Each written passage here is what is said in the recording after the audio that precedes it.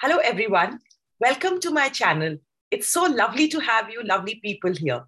Today, I begin the series called 51 Stories of Emotional Wellbeing with Emotional Ability Resources. So let me welcome my very first guest, Ankurita Pathak, who's a writer, an occasional poet, and a TEDx speaker, a certified life coach, as well as a seasoned communication professional. She is a joint director with FICCI, and she was born in a quaint little town of Guwahati. So, Assam, sorry. So tell me something, Ankurita. How is it that you are the woman who you are today? Thank you, first of all, Pragati, for inviting me to your channel. And I'm really very excited to do this talk with you. And this is one of the subject which you have taken up, and I have been following you on LinkedIn and all your platforms.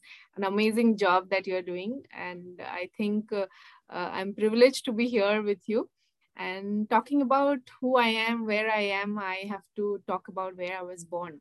So this is a quaint little town, as you mentioned. It's in Upper Assam. It's a place called Golaghat. It's a small town, but it's one of the cleanest town in Assam, right? So I was born there. My both my parents are academicians. Right now, they are retired college professors, basically. So I was born in a family of academicians. So first priority was, getting into studies, doing good in school, and this kind of pressure was there. But deep within me, there was a brat, trying to escape from all of this. But yeah, I was a good student, considerably good student. And my life as an individual actually began when I started my life in the hostel. So after my boards, I came out to Guwahati, and I started my college life. In Assam, we have 11th, 12th in college as well. So we started our college life with 11th. So we call it higher secondary, first year and second year. So that's where the life began without the guidance, or probably, I was more in a protective, secured environment with my parents. So when I came out to the hostel, that was like a preparation for a bigger world. So life in independent manner actually began from there. I was in Cotton College. I don't know if you've heard of Cotton College. Cotton College is called the Center of Excellence in Northeast. It's one of the best colleges in Northeast. And life in Cotton College was actually, it's like a prep for the big world. We started taking independent decisions. We started staying in a hostel, in a room where there were 6 girls, different. That's where I think our ability to adapt and our resilience was built there, because we started adapting to different circumstances, doing everything by ourselves, suddenly out of the house, making your bed, getting ready, all of a sudden you are thrust into that world where you are supposed to take decisions. So I think my hostel life gave me that independence, that gave me that mental strength, to adapt to different situations. And I owe a lot of who I am and what I am today to my not just my parents, but my hostel life as well. My parents are strict academicians, but they are very liberal as parents. And the best thing, I think, what they allowed me is to learn from my own mistakes. So they held me, they handholded me, but in the long run, I realized that they've given me a kind of freedom, which allowed me to take my own decisions, which allowed me to fail, which allowed me to rise from where I, fell, and yeah, completely, taking responsibility and being accountable for your own life. I love this.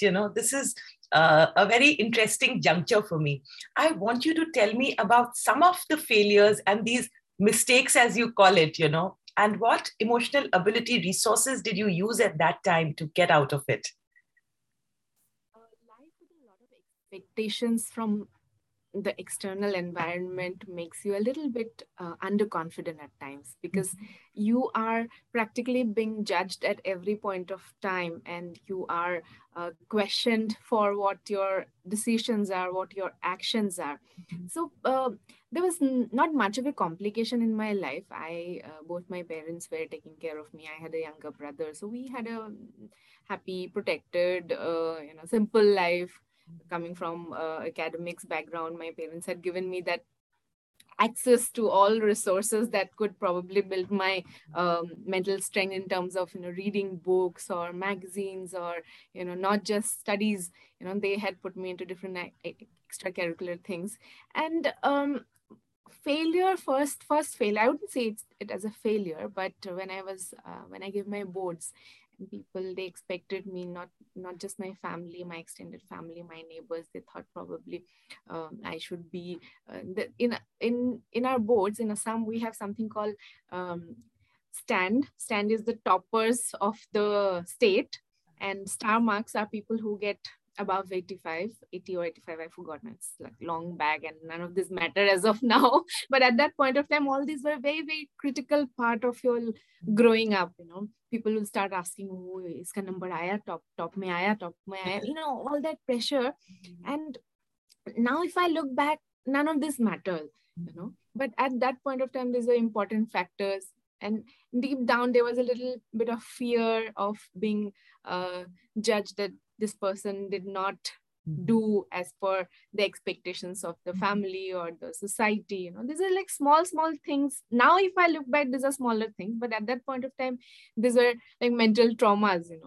So I hear you, because as you mentioned, while your parents' support, from where I hear, was a very huge emotional ability resource. You felt my parents were there. Absolutely. But at the same time, parental expectation or societal expectation that she is the daughter of two academicians, so she's going to do really, really well. Like the bar was set very high, very early in your life. So, and very rightly you've pointed out, now onwards in your journey, grades do not matter, and not as much as it seemed to at that point.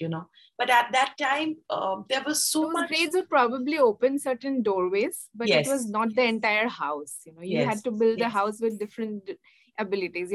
This was just a doorway to something, which is important, but not as important to break or make you.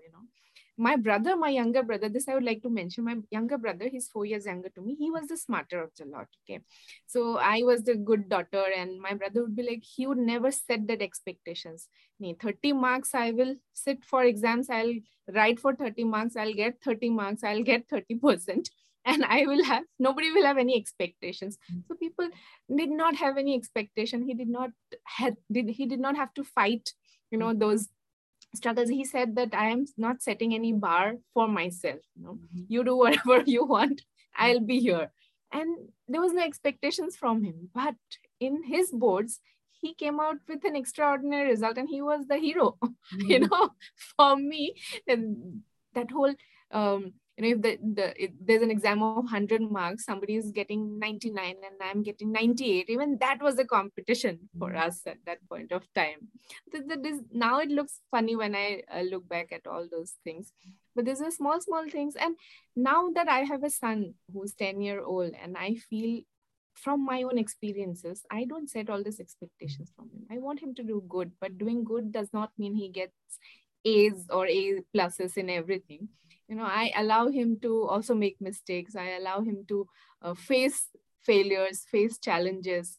And I want him to be a strong individual. I think your achievements will not be as important for you to grow as a person. The challenges or the failures would be more experiential, and this will give you more knowledge about how to face life, basically. Yes. Knowledge, I mean that whole strength, that whole foundation that will be created. I think it is more through failures than through achievements. I like this approach. For granted. Yes, I like this approach. Life is more about experiential learning than really a set of facts. And whether it's grades, whether it's performance, it's about our own individual journey.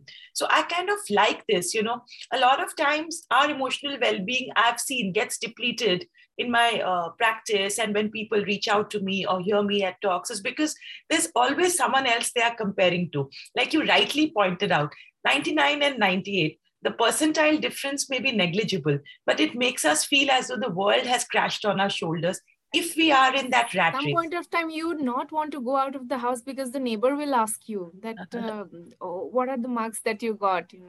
What did the other person get? Why did you get less than that person? So all these comparisons. And now, as I said, if I look back, these are like nothing. But then at that point of time, it created a lot of, I mean, it mattered a lot, you know.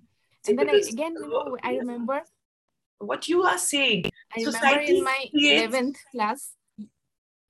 sorry, Yes, yeah. go ahead, sorry. Society creates a lot of pressure on us, you know. Like you rightly said, like for the neighborhood auntie, how did it matter whether you got a 98 or a 99 or a 60 for that matter? You are where you are, you know. So I think this is a very pertinent point that you have raised, that sometimes we are very insensitive to children and we don't realize it. In the name of inquiring about them or just showing our interest towards them, we really bring them down. As parents also, we make that mistake, you know. Sometimes we even unintentionally we get into that kind of a race that, oh, that somebody else's son is doing better than my son, or somebody else's daughter is doing better. But we don't realize that in the process, the small questions that we ask, are usko kitna mila, tumhe kyun itna kam mila, you know, unintentionally you hamper that mental growth of the child, or you create a problem in that sensitivity within the child. You know, we don't realize that, you know, that happens. And that's what I was coming to in my 11th class when I came out to the hostel. And as I said, there was a brat within me trapped, you know. I wanted to experiment, from bunking classes to, you know, breaking hostel rules, and I wanted to do all of those. So I got an opportunity, and I knew my limits. I knew what to do, where to go, and when to come back. But then nonetheless, I wanted to do some experiments.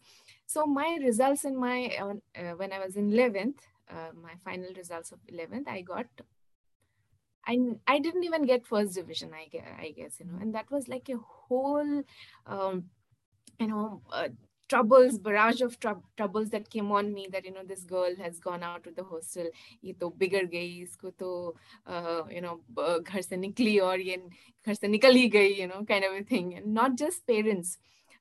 You probably could explain to your parents that it's okay, you know, there's one more year, I'll try and do better. But when people started talking, the peers, the parents, neighbors, you know, relatives, and all of this, you know, mentally it affects, it hurts at times. So then now I realize that all these probably factors added to your mental strength in some way or the other. You know, facing all these problems and emoting what you how you want to react to it is your own choice.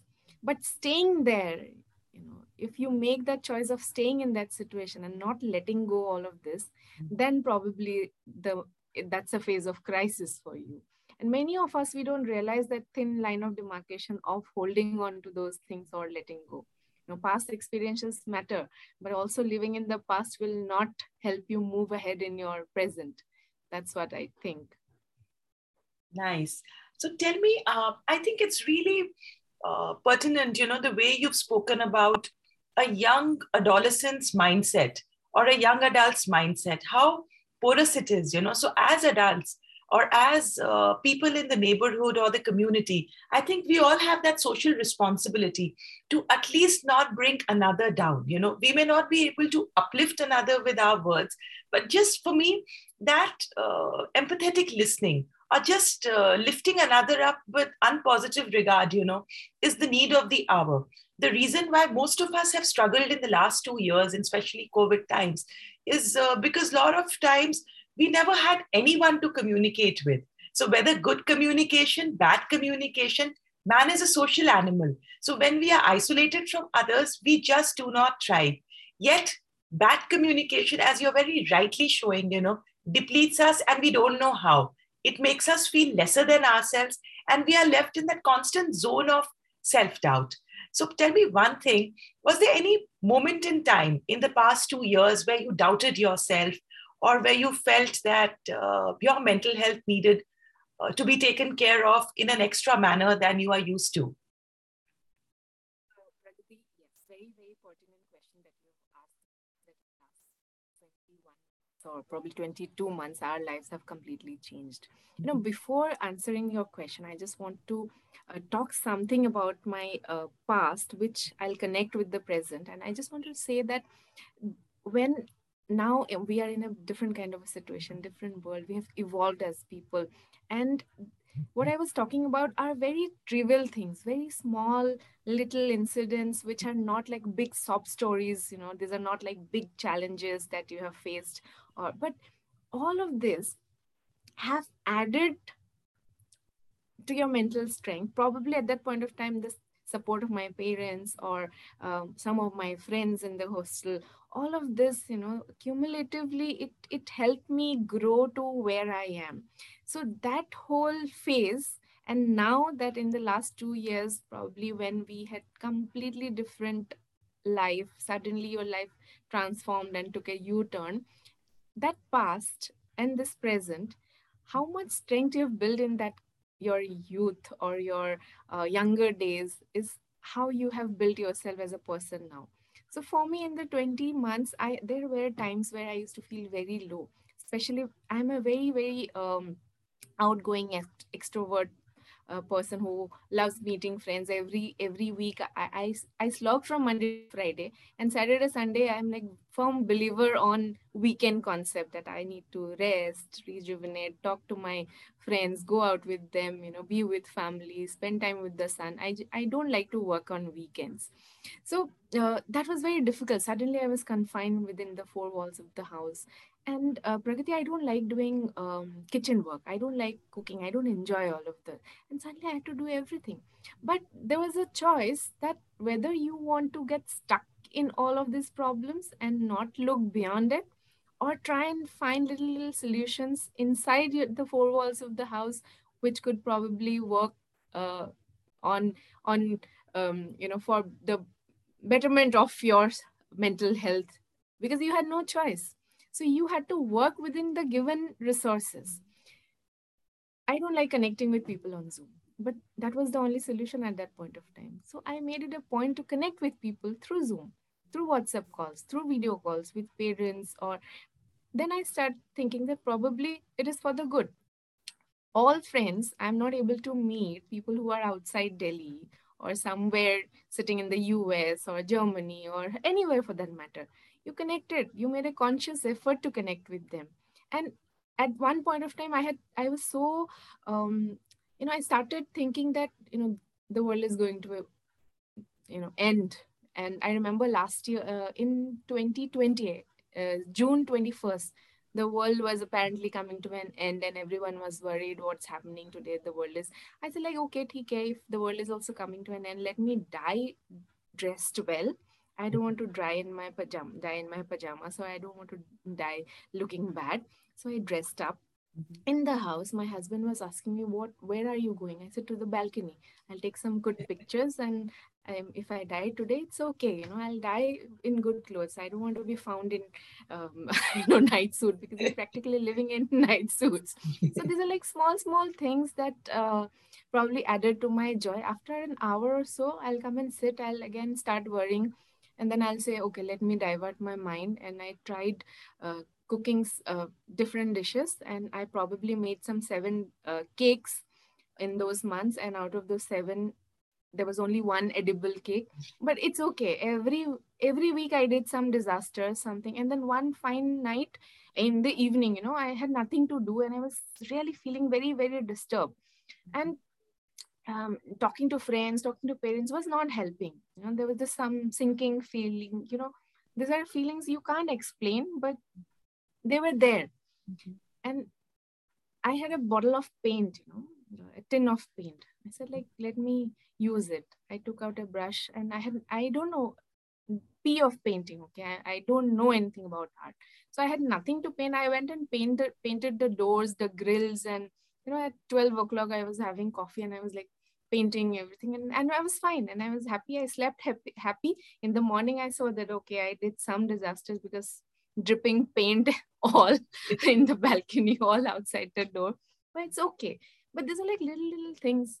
You'll see that these are weird. Sometimes you find it stupid, but this helps you to connect with yourself through doing something which temporarily also gives you some kind of a relief.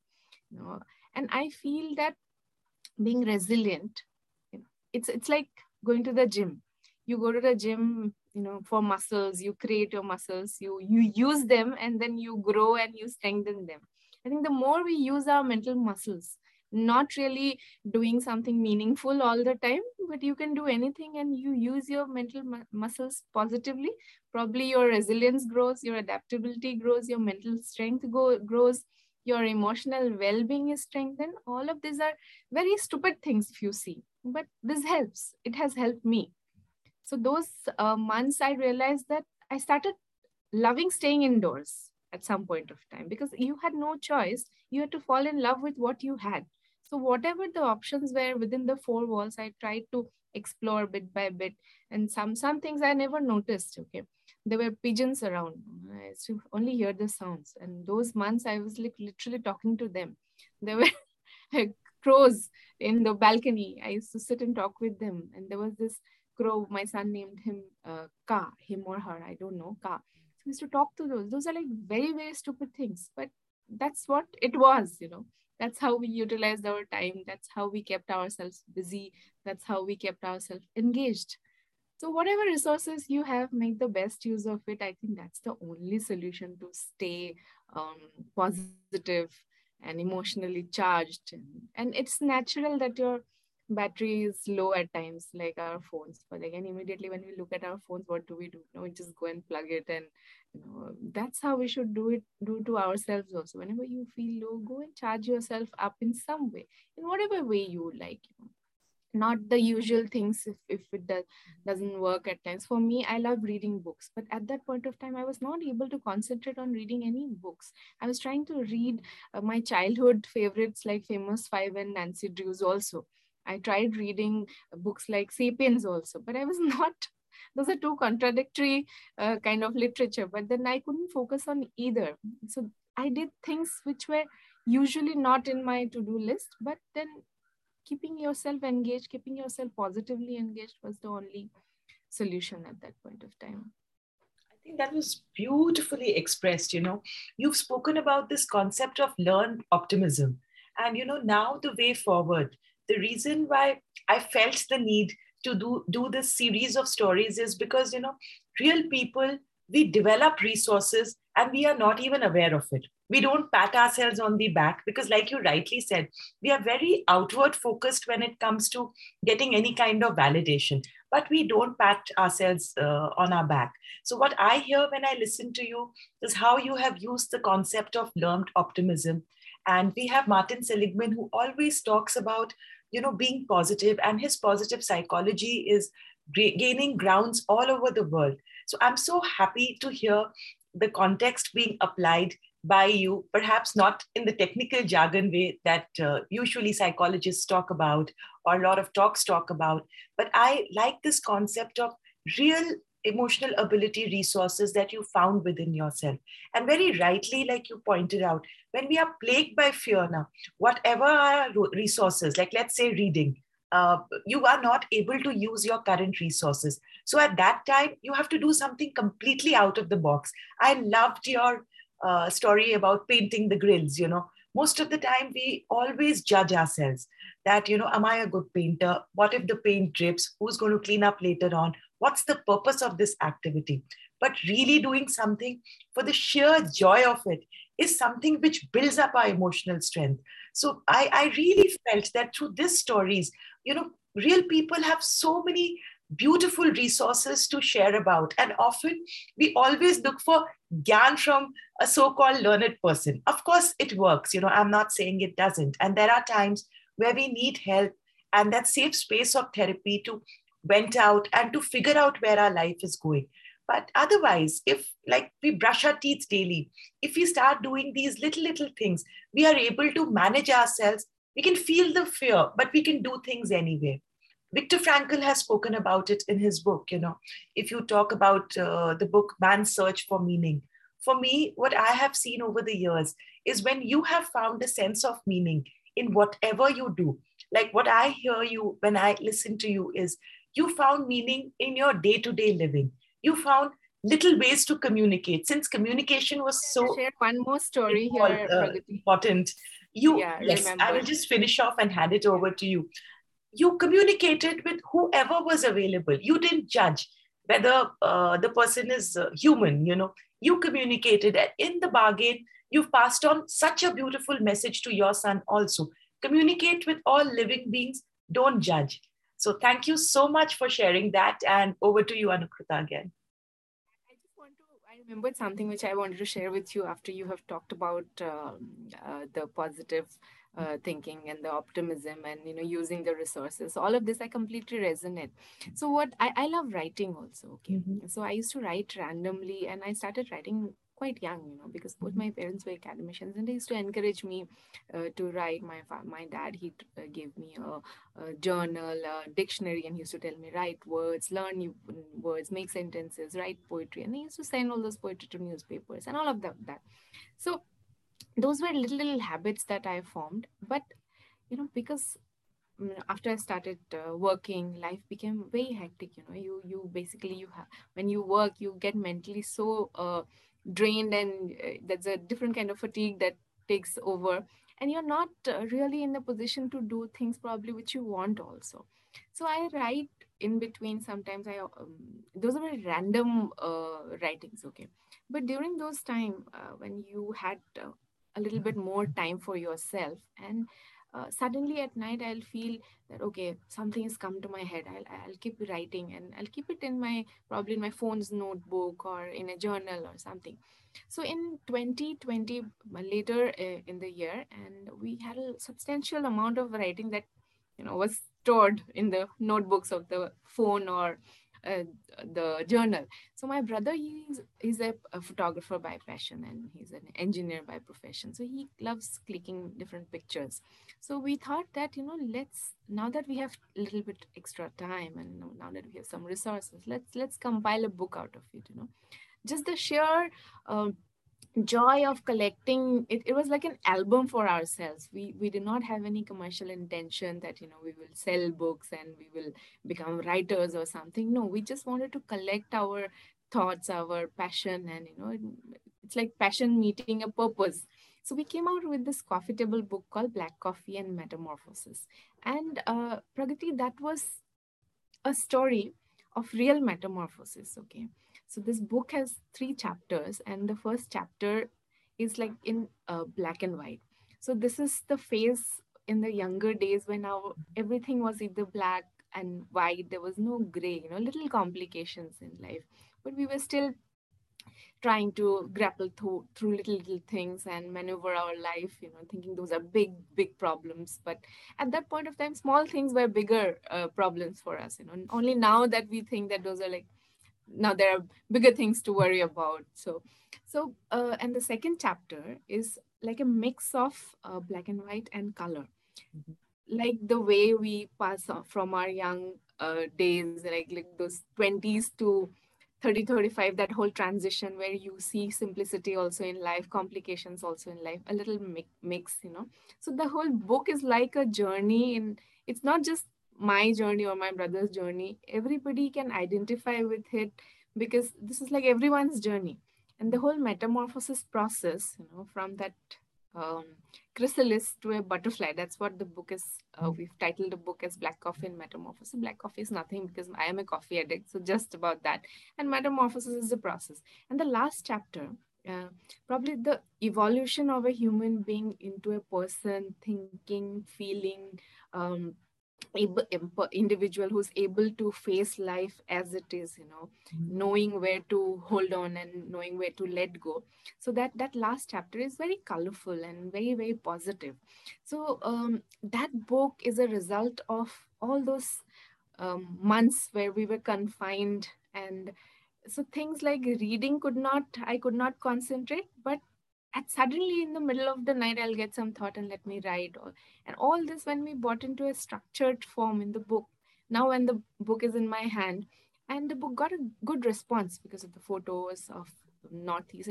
It's a coffee table book, so people like to keep it in their living rooms, and we got orders from hotels, homestays, and all of that. We did not expect all of this, but the sheer joy of creating something positive out of the times, probably many of us would have lost that sheen in life, that positivity in life. It was happening to a lot of people, but we thought that that time was quite productive. It depends on how you utilize that time, right?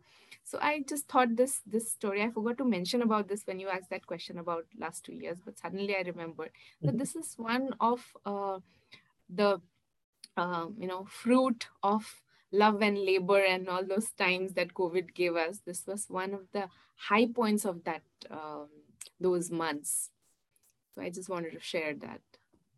Thank you so much. And I think it's really, really inspiring, where in spite of being plagued by self-doubt, by isolation, and not having things function the way you want them to, you manage to get, something to substantiate your being.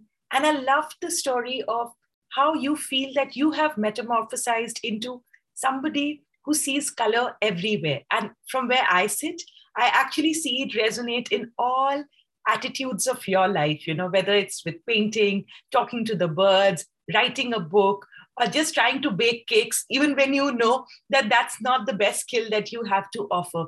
So I really feel that, it's in the most uncomfortable zones that we are pushed to, where our true growth or our metamorphosis lies. Because why we struggle where we struggle is because we don't use our full potential. And most of the time, we are very, very limited about who we are. We box ourselves. We are like, okay, I am so and so. This is what I like to do. This is what I'm good at. These are my responsibilities. But we never explore ourselves further. And what I have seen for emotional well-being to become a daily, regular reality in our life, we have to sometimes go completely out of the comfort zone. Now, this kind of mass global getting out of the comfort zone was not something that any of us imagined. But the ones who have really thrived in the last 2 years, in spite of challenges, are the ones who found something to do, something to add meaning to their current day-to-day living, where they managed to tide over the crisis and build up their mental strength. So before we wind off, tell me that one word that Ankurita stands for. Just one word. If I had to describe you in one word, what would you say? In one word. Okay, awesome, Ankurita, I would say.